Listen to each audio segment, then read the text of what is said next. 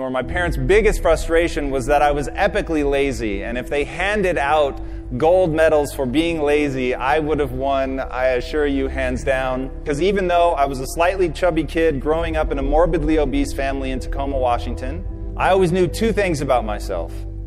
One day I was going to be rich, and I was going to have six-pack abs.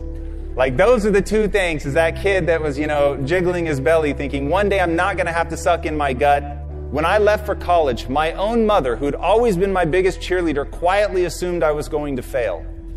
But these two guys that were successful entrepreneurs and bodybuilders happened to walk into a class when I was a teacher. And they were just starting a technology startup, and they said, hey, we need a copywriter. Why don't you come be a copywriter?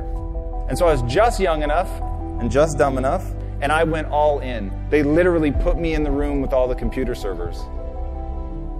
But starting from there, I knew I could wow people because I was willing to grind it out.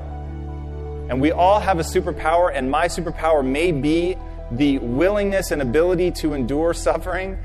I had suffered a lot. I hadn't taken a day off in like 6.5 years because I was so hell-bent to get rich. And then I realized, almost 8.5 years in, I'd finally had enough. I had hit my breaking point from suffering, and I got so mad, and I was so unwilling to do it anymore. And I turned to my partners and I say, I'm completely miserable, I quit. I realized the reason I was living the cliche of money can't buy happiness. Along the way, had become so myopically focused on this promise I had made to myself as a kid that I never stopped to ask, why do I want to get rich? The questions you ask yourself will determine the course of your life.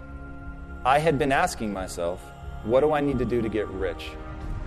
And it left me really unhappy. So I changed the question.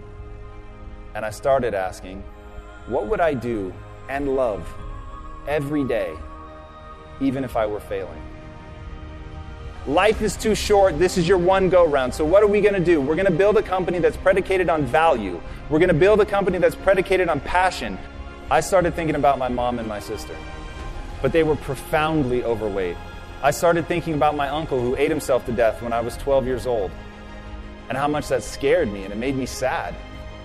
And it made me sad to see that there were millions, if not more than 1 billion people that were in the same kind of abusive relationship with food that my mom and my sister were. So I said, I don't know if it's a big business, but I know it's a big problem. And that's the problem that we're going to solve. And so we decided to build a totally new kind of company. We started Quest Nutrition in 2010, just as we were coming out of the Great Recession. I was wearing a hairnet and a lab coat every day, and my employees were former gang members, ex-drug dealers, felons. We were in Compton, and we literally told everybody in the neighborhood, I don't care if you've been convicted of a crime. I just want to know if you're willing to bust your ass to change your life. And if you are, you're going to get an interview. And I'm not going to ask for your resume. I don't care about your resume. Your resume tells me where you've been. It doesn't tell me the price you're willing to pay to become somebody new. Every belief that you have is a choice. I choose to believe that human potential is nearly limitless. And this was the belief that changed my life. Because once I realized, so it's not about who you are today. It's about who you want to become and the price you're willing to pay to get there.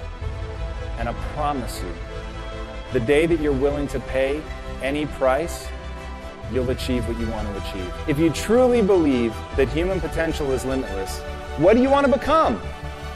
And what price are you willing to pay to get there?